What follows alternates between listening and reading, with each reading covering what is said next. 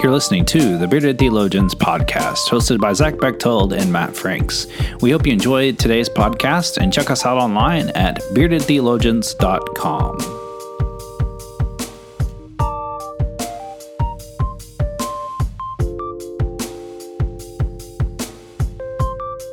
You're listening to the Bearded Theologians podcast, hosted by Matt Franks and Zach Bechtold.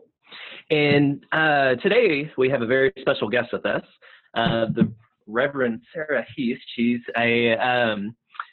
originally from Canada and southern Mississippi, so I'm sure that's quite an accent that you have combining those two.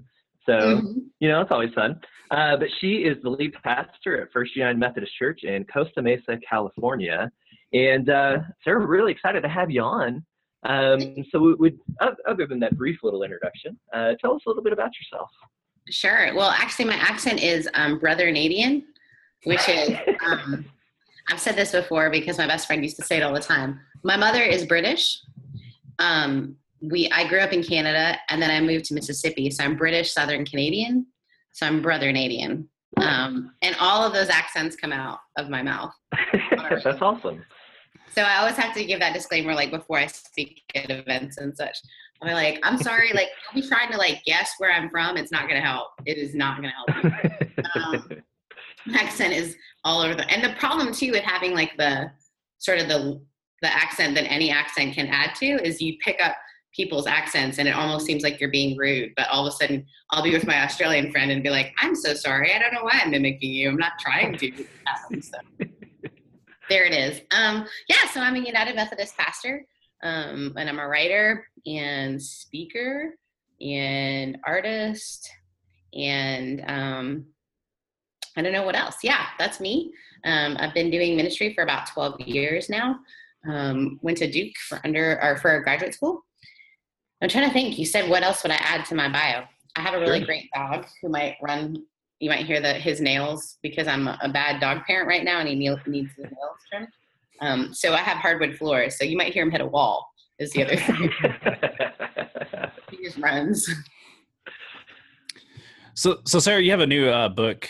Actually, it's already out. It is out. You want to tell us a little bit about your book?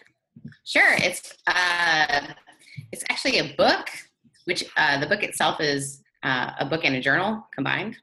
And then there is a video series that goes with it and a leader's guide that goes with the video series. So it's a book that can just be read on its own, or it can be curriculum that you use in a small group.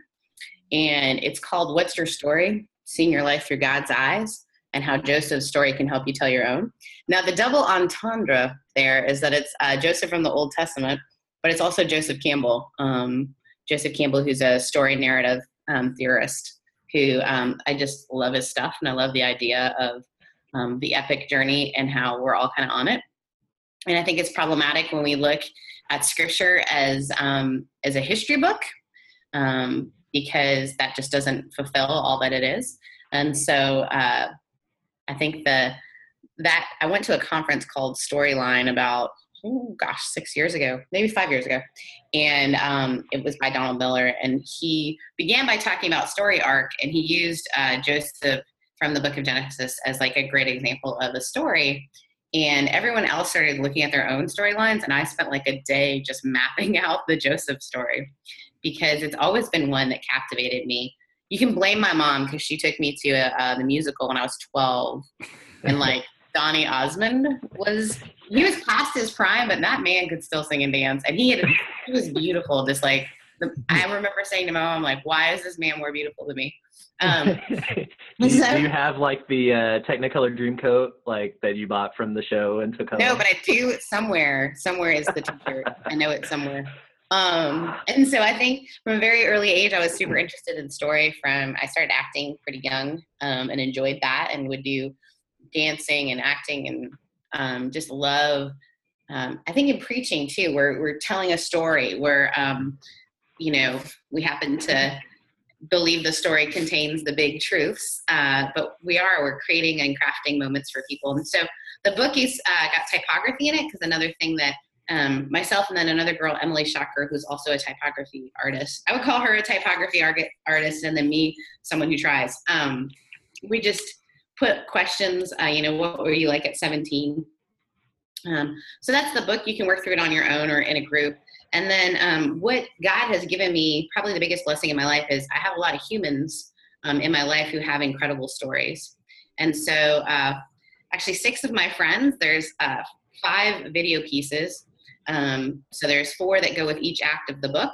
And then there's 1 bonus section. But my friend, his name's Mike McCurg, people call him Science Mike. He did a video that talks about his story from 17 and how it required him to leave everything he knew.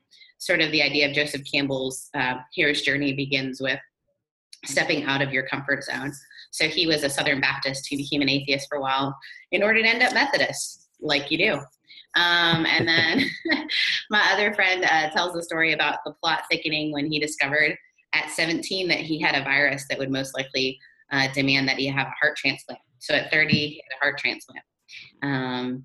Then there's the idea of desire and that's what makes us who we are. So my friend Michelle, who at 32 years old was diagnosed with stage 3 breast cancer after having her second child. She tells about how she'd always been sort of someone who was looking to help other people, but it wasn't until she felt like she had the credentials of having had such serious cancer that she has become an amazing spokesperson for Susan G. Komen. I'm on her team. It's called Team Michelle. We raised close to $1 million. And then through that, she also discovered that she could not have children anymore, and they had always wanted more. And so they adopted a little guy, and he's from Ethiopia. And they discovered after adopting him that he has special needs. And so she is this advocate that's getting to fulfill who she believes God created her to be. And it's all come through some pretty difficult ways. And then the final story that goes along with the book is my friend Dan Davidson, who is a Free Methodist pastor, who had this just right out of seminary. He was the guy all of us were jealous of. He has sweet tats. He had this like really cool hipster wife, and they moved to Pomona and they had this really cool church. And we all thought like, there's the climax. He got everything he wanted. He started a new church. It grew like you wouldn't believe. And the rest of us are like in the trenches. And then he discovered she was having an affair on him, and it was with someone in the church. So he lost his job, and we were having breakfast, and he said, well, at least I haven't lost my health. And then I think about a week later after that, he was hit by a car. So he tells, wow. But now he's got this amazing ability to have empathy, and he's doing great, and his story is so powerful. So he tells his story, and then the bonus part to help people understand the power of their story. I have these friends, Lisa and Michael Gungor. They're in a band called Gungor, husband and wife.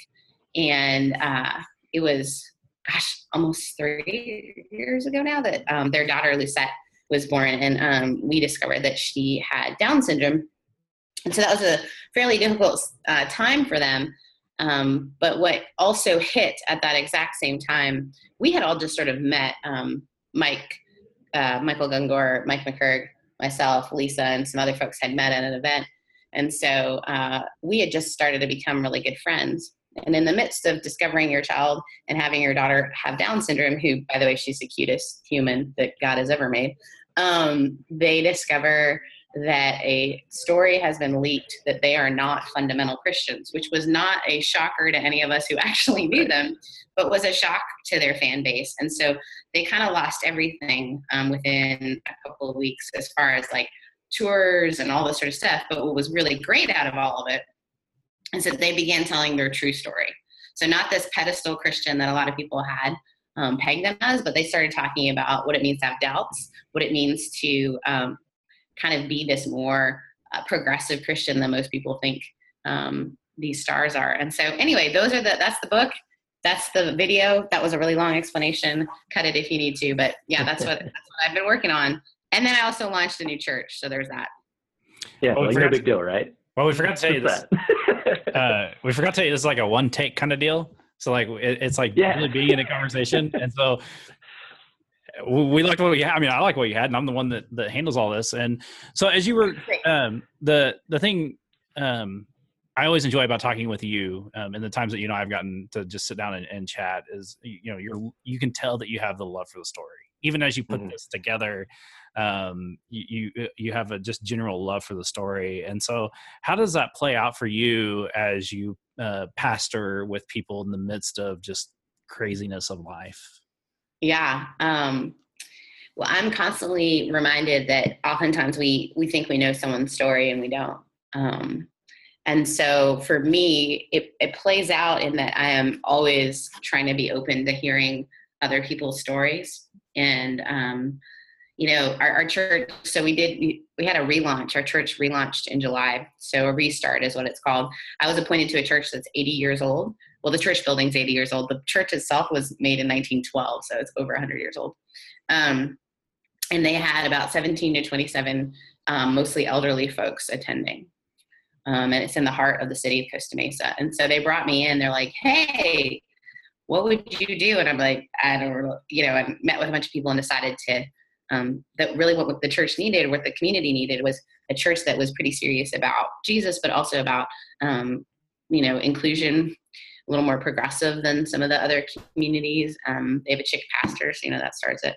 And so how that's played out for me is trying to balance both learning the story of the new people and honoring the story of the folks who have been there, and understanding that in order for our story to move forward together, it's going to take real listening on both sides. So that's been huge and hugely helpful for me, because in the moments when people are frustrating, to remember that something in their story is being triggered, or even remembering that this won't last forever because there's going to be a plot twist at some point, has been helpful.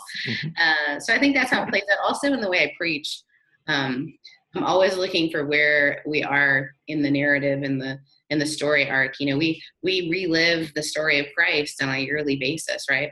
As we follow a lectionary year, however you may do that. I do series, but it does also follow the lectionary year.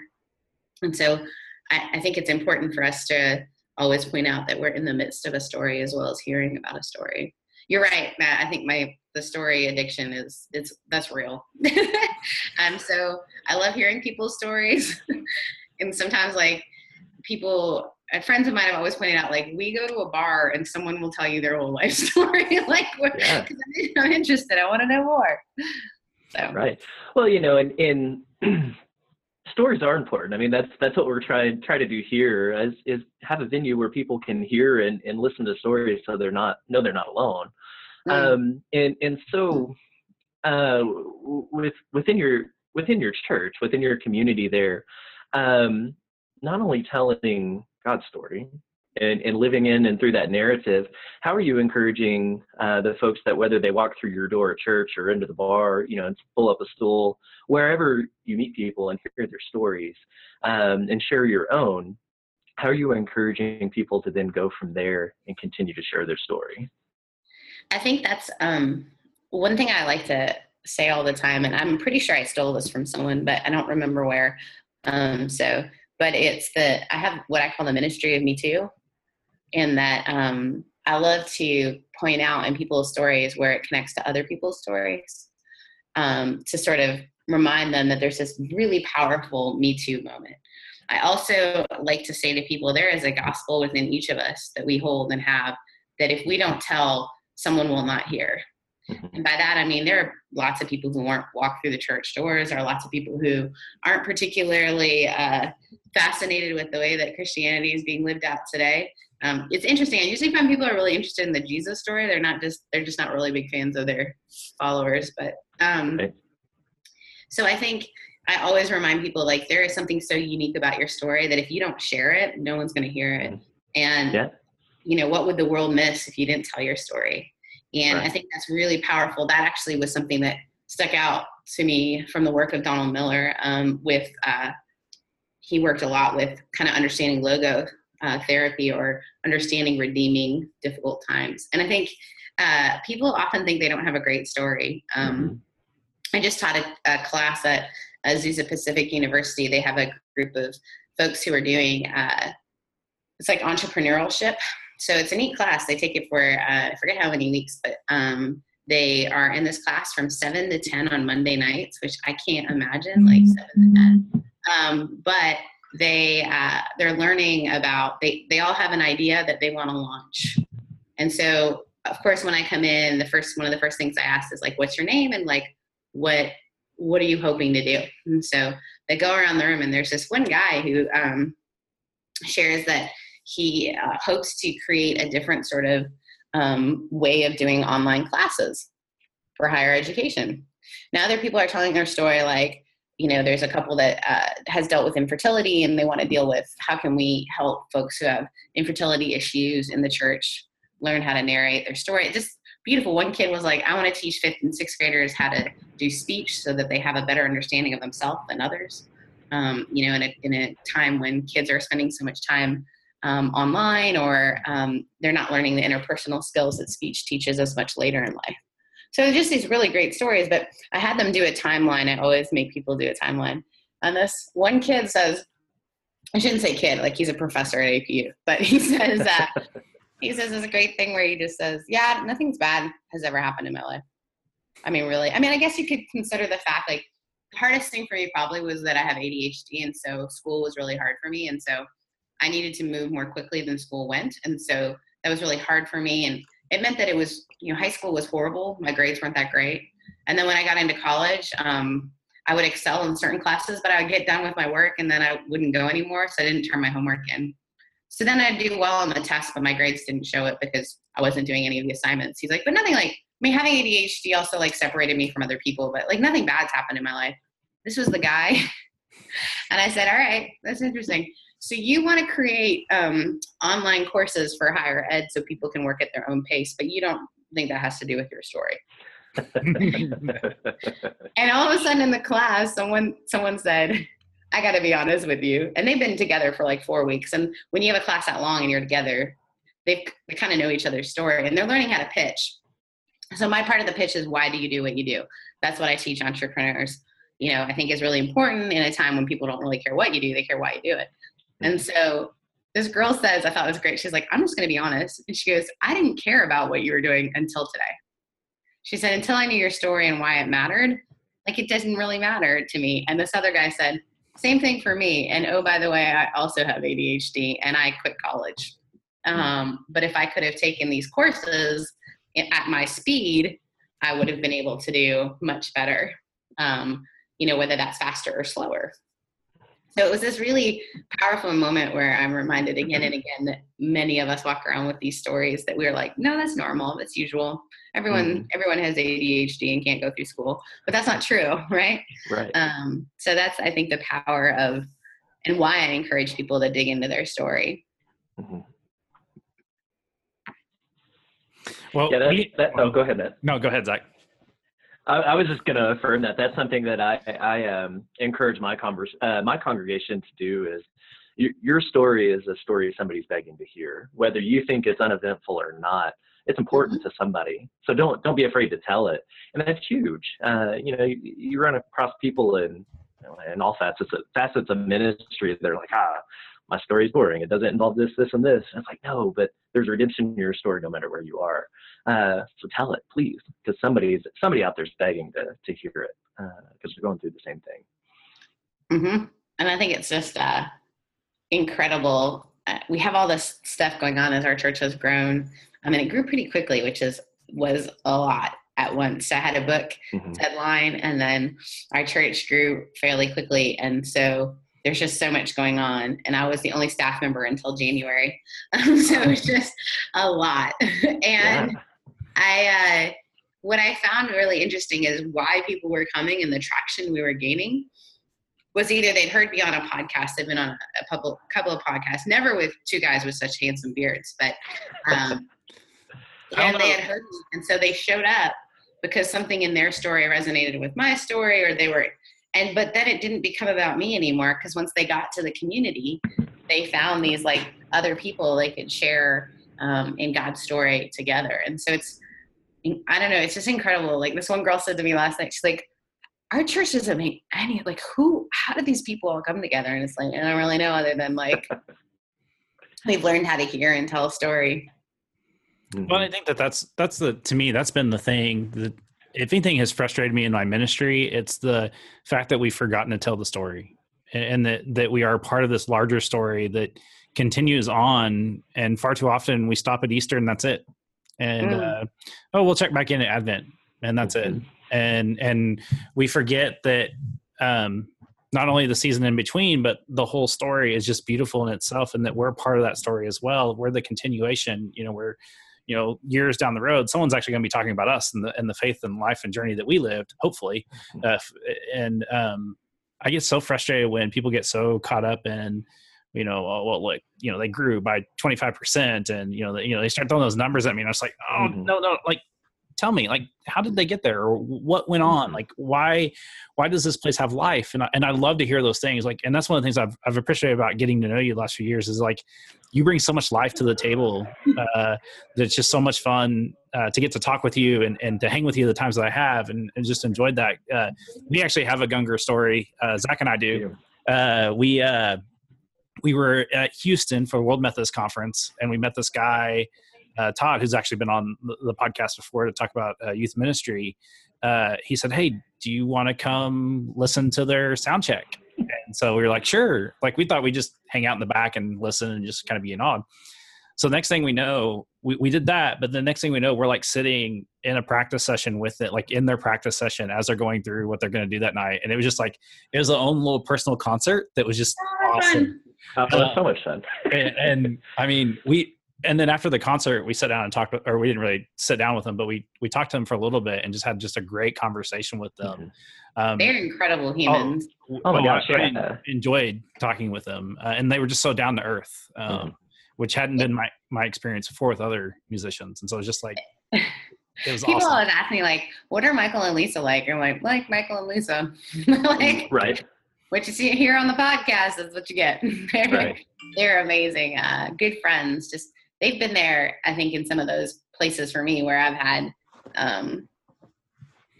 doubt or fear or who am I? So one of the things that United Methodism, Zach, you're a United Methodist pastor too, right? I am, yes. So one of the things within United Methodism and our structure that I think was meant to be really healthy but has become unhealthy was the idea that the itinerant pastor, because we move around, ministry is never about us. Okay, which I think is great. The community should own their community. That's great. The problem is we learned at some point along the way that we were easily replaceable by anyone else who comes along. And bishops and DSs and whatnot started appointing people because it doesn't really matter. I mean, you go there. And it stopped people from having a connection with the person. And I started to believe in my ministry that even like doing podcasts and things like that or speaking at events needed to be done outside of my ministry. Now, what's really interesting is we've sort of been figuring out why we grew and why we continue to grow is that it's from people having a personal experience with myself or someone on my staff where they're doing that kind of thing, where they're sharing creatively. We have a lot of really great musicians. I met a guy at the Wild Goose Festival. I was speaking at an event there, and he moved here from Maryland to be my creative arts director, which is a very part-time position because he believes in that story and what's happening, and he needed a space where he could create and share that story with others. And so I was feeling a lot of, especially from other clergy, like kind of that, like, who are you? Why are people interviewing you on podcasts? Why do you know these people? And so I would like actually be afraid to be a name dropper. They'll say like, oh no, like Michael Gungor and I text each other sometimes. Really, really disturbing memes. But it became this thing, right? Like you're supposed to be so local church focused. And what I wanted to say is like the local church is growing because I'm being more me. And more me knows that like what I have to share or who I am, it can't be contained within our church, but it makes our church grow. And so I was kind of going through this, and a friend of mine, it might have actually been Science Mike, I was sharing that kind of like pain with these people. And they said to me, you're right, it should never be about you. Because Jesus didn't like tell the story of God by people getting to know him first, and then they were ready to hear the story. I was like, I'm so afraid of like people, one of the older ladies, one of the first critiques I got was the weirdest critique ever, but I believe the Holy Spirit helped me turn it around. But this woman said to me, because our first Sunday we had 55, which they'd had 27. And so it was like so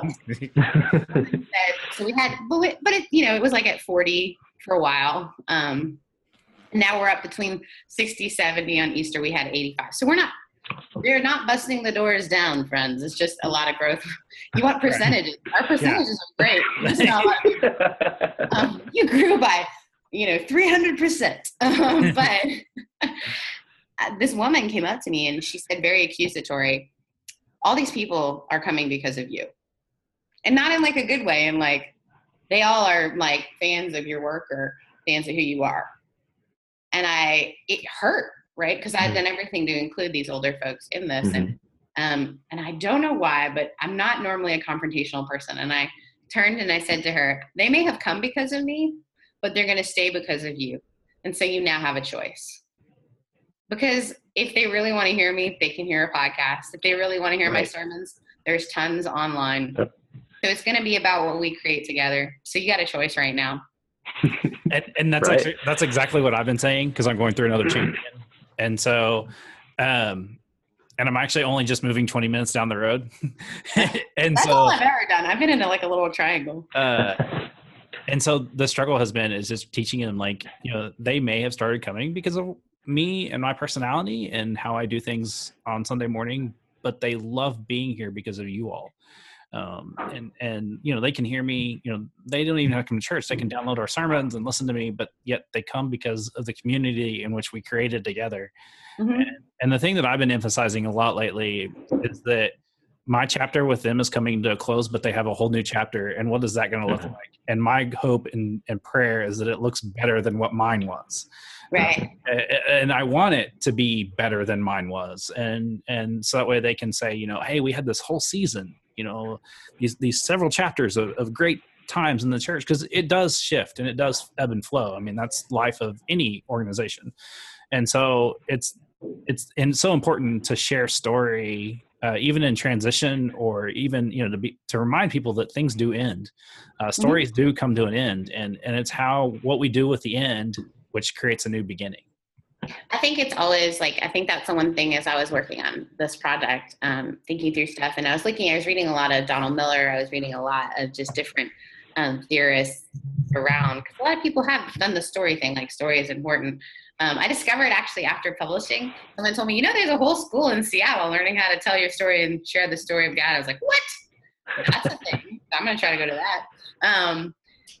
But as I was looking at it and learning more, I think the thing that I discovered is that oftentimes, and I don't think he meant for this to happen, but we often focus on like one climactic moment, like one big finish. And the problem is that's not how life goes. So we'll have like one big climactic moment, but then we'll have, a lull. And so you meet all these people, particularly people who got famous really quickly, and they like experience the climax, but then life keeps going and they don't know what to do with that. And so I love the way you're narrating, like, this is just one of those great things. Let's move on to what the next great thing could be. And don't even ask me if it's better or worse than the current thing. It's the next thing. And I think that's been, it's interesting because our church has grown by mostly people who are in that sort of millennial age bracket. And they are also people who are very transitional, because Costa Mesa is an area where people move in and out, and living in Southern California isn't always the easiest. So people are here for work or whatever. But they are much more like, they hold me more loosely than like, they love having me around, but they're like, Sarah, if you're not a pastor forever, like none of us really see you doing this forever. And it's very like, no, I'm a United Methodist clergy member. I have one thing I do. And they're like, or you do 900 other things. So I remember they were like very like worried. Some of the older folks were really worried, like, well, are you going to be an author? And I'm like, well, first of all, I wrote one book. I've written several books, but like one's been published. And you don't make a lot of money, with the United Methodist Publishing House. They're great people. It's a great project to work for. But that's not, I'm not trying to gain fame that way at all. And I remember sharing this with we have this group called Thrive Thursdays. We do a theology on tap night where we go to a pub, and then the other nights we're in someone's home. So it's every Thursday. And I was sharing with them sort of a frustration, and they were like, if you leave, like, that's going to be like sad for us, but like, that's not going to be like the end of the world for us. Like they've learned how to deal with transition because they're like, you're going to be in our life forever as a friend. And that's another thing that the United Methodist Church has done a really poor job of. In this day and age of social media, in this day and age of like people, you cannot drop people when you leave. Mm-hmm. And it's unrealistic to say if you move 20 minutes away, people aren't, no, I'm sorry, you can't come. Oh, great, I just won't go to church anymore. Yeah. You know what I mean? Like there is not, some of the rules have not caught up, or some of the, you know, things that older clergy will say to me, like, well, that person went to your church before. I didn't tell them to follow me, but I'm also not going to tell them to leave. Yeah. And you're not trying to cherry pick people or steal the flock, and it's not a competition. I just want people in church, whether it's mine or another. I just want them in a community where they're being loved. And so that's my other, I don't know why I'm on soapboxes. It's okay. That's what this podcast is totally about. We just get on them and write it as long as we can, you know? Stay off, guys. I don't know. My brain's just like, let me tell you what I think. Well, and that's the whole thing with this, is that like our whole deal with this podcast was to be able to create space for people to come on, like you and Jerry and Rob. And I mean, we've had a lot of people on here just to have just a conversation and to share stories and to have just a good old time. Some way people can see that the Christian faith isn't all about dogma and like correct doctrine and like this and that and those and these. It's about just having a good time and good relationships. And you know, it's one of the things that sometimes in the local church that we tend to forget, that this does exist, you know, that these things can actually exist outside of just, you know, the building, and that, you know, being actively involved outside of what we normally do, you know, our office hours, whatever those may be, to actually be engaged in the world, so that people can see us, you know, hey, you know, Pastor Matt, he referees Little League basketball games, you know, oh my gosh, like how does he put up with it? And it's like, this is easier than dealing with church members sometimes. You know, it's just, you know, when people see us into the world, it actually helps them to be able to then come in, even relate closer to you.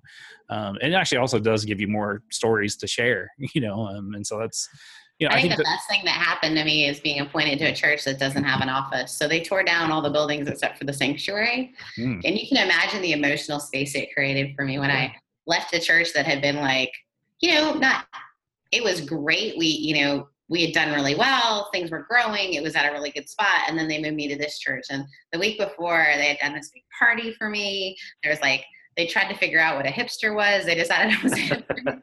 Like all the guys grew mustaches, and people were just, it was adorable. And people were carrying reclaimed wood because I clearly have a reclaimed wood problem. And it was just like the most affirming, like people cared moment. And they even like sang in a circle, the most Methodist thing ever. There's 300 people like in a circle singing. But then I come to a church that doesn't have an office space for me. They had an office, but they just didn't want me in it. It was tiny, and you know, the financial people needed that office for counting and also, you know, all this stuff. And so, but it has been the best thing because I ended up working at a co-working space. And I work at a co-working space with people in order to have a desk in this space. So I rent a designated desk that's like in a corner, but then there's like the bullpen area where everyone's out there. It has been the most life-affirming experience of my life.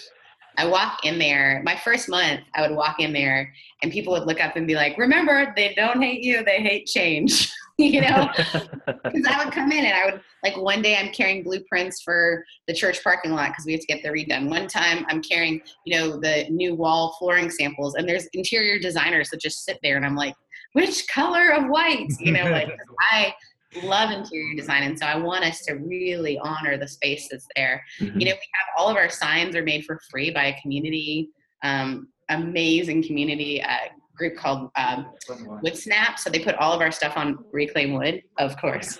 But it has all been, all of these connections have come from working and being in the community. You know, I laugh when people are like, so how many hours do you spend in the office? And I'm like, all of them? Because like, I feel like our office is just the library closing. I've been watching, have you ever seen Father Brown, either of you? I've watched, I think I picked up one episode. It's like this BBC show about a vicar in a community who solves crimes. And I keep watching it, and I love it. Part of it is my British roots, right? Being with my family. But the other part of it, I think for me, is that he is so in the community. You don't ever see him sitting in the church working on his sermon. Now, I don't think he doesn't work on his sermon. I think we have to work on our craft. But I think sometimes I'm working on my craft when I'm sitting on the couch talking to the girls that actually work at another church. There's like 2 other churches that office out of the space, and they've become my best friends. And we don't compete for people in any way, shape, or form. We're more interested in like, hey, what makes you uniquely you? Yeah, I can't do that. So y'all take whoever needs that, you know. It's been interesting. I've been sent people that are struggling with like being gay in their community, and they don't know who to talk to. And they'll be like, so my pastor came, just told me to come speak to you. And I'm like, huh, interesting. Because that's not my story, but a lot of people in my community, that is their story. And so I have experience in that. But I think that you're right. You know, whether you're coaching a little league game or you're hanging out with folks in a workspace, there's just this beauty of being out of our offices, especially if I don't have one, which I don't. Yeah. Well, and that also, I mean, I think the very first church I served, I actually made the office into the parlor. And then I officed out of the house, and then I spent most of the time up at the school and the post office, because that's where everybody was. And so I think that's just kind of that. It'd be nice if everybody realized that, and that, you know, like, especially in this day and age of being connected with cell phones and all that stuff, it's easy to get a hold of a pastor. And so, you know, it is what it is. It's really hard to we can't count our hours anymore, and I don't think we should. We have to make our space. You know, and that's today I had to tell someone, you know, one of our contracting stuff going on, because we have a bunch of redevelopment we have to do. So also I'm a project manager of a massive redevelopment in the middle of the city. And I'm working really hard on kind of getting some of that stuff put on other people's plates. But when you don't have trustees that can you don't have a trustee board. Right. The trustees that were there before are really quite elderly and or aren't capable of doing things for all kinds of reasons. So, and then in this day and age, most of my folks work. And so asking them to be contractors or do what could be done before is really hard. But today, one of the contractors called me and I said, Joelle, I'm just gonna let you know, it's my day off. I'm not gonna talk to you about this. Because I've spent so many evenings and mornings and whatnot doing this stuff. So you do have to create balance when you create a environment in which you work all the time. Yeah, you do. The boundaries is something we talked about a whole bunch, and healthy boundaries and really unhealthy boundaries, because we create those too. You know, gosh, Sarah, thanks for being on. We've covered a lot. You know, you have an open invitation to come on and you know, talk about woodworking anytime you want. I've got the bar behind me. That's awesome. That is awesome. Yeah, that's my work. I got a little wood shop in my garage, so that. Oh, that's my dream. Let's just come on and let's talk about that. Ooh, I like it. I'll never have a beard, but I can saw some wood. We actually will superimpose one on you in post, so that's the only editing we do. No, we really do. We appreciate you being on and sharing your heart and you know, passion for people, much less ministry and God and all of those things. It's really awesome. You know, guys, go check out our book. We'll post some links of it on our website and in various places on social media and stuff like that. You can also check us out at beardedtheologians.com. We've got sweet coffee mugs and shirts and hats and all kinds of things. So is this going on before or after Mother's Day, Matt? It will go on, I think, the week of Mother's Day. Oh, so dude. Moms need that. Moms do need that. We have some awesome pink Bearded Theologians coffee mugs. So if you're late on the Mother's Day thing, you can get them quickly and make up for it with some flowers or something. But we have some really cool blog posts coming up. You can check out all of that out on the website. And if you don't mind, like us on iTunes and Google Play. If you'll drop a little rating in there, that helps us get out to more people. Download us on YouTube. If we can get to 100 followers, we can do some pretty cool things there as well. So share this with your friends. Sarah, again, thanks for being on. Of course. And for the Bearded Theologians, I'm Zach Bechtold. And I'm Matt Franks. Thanks for checking us out. Thank you for listening to the Bearded Theologians podcast. We hope you've enjoyed listening, and we hope that you share our content online through Facebook and social media, and we hope that you check out our Beardcast store at beardedtheologians.com and pick up some great Bearded Theologians gear. We hope you have a good day.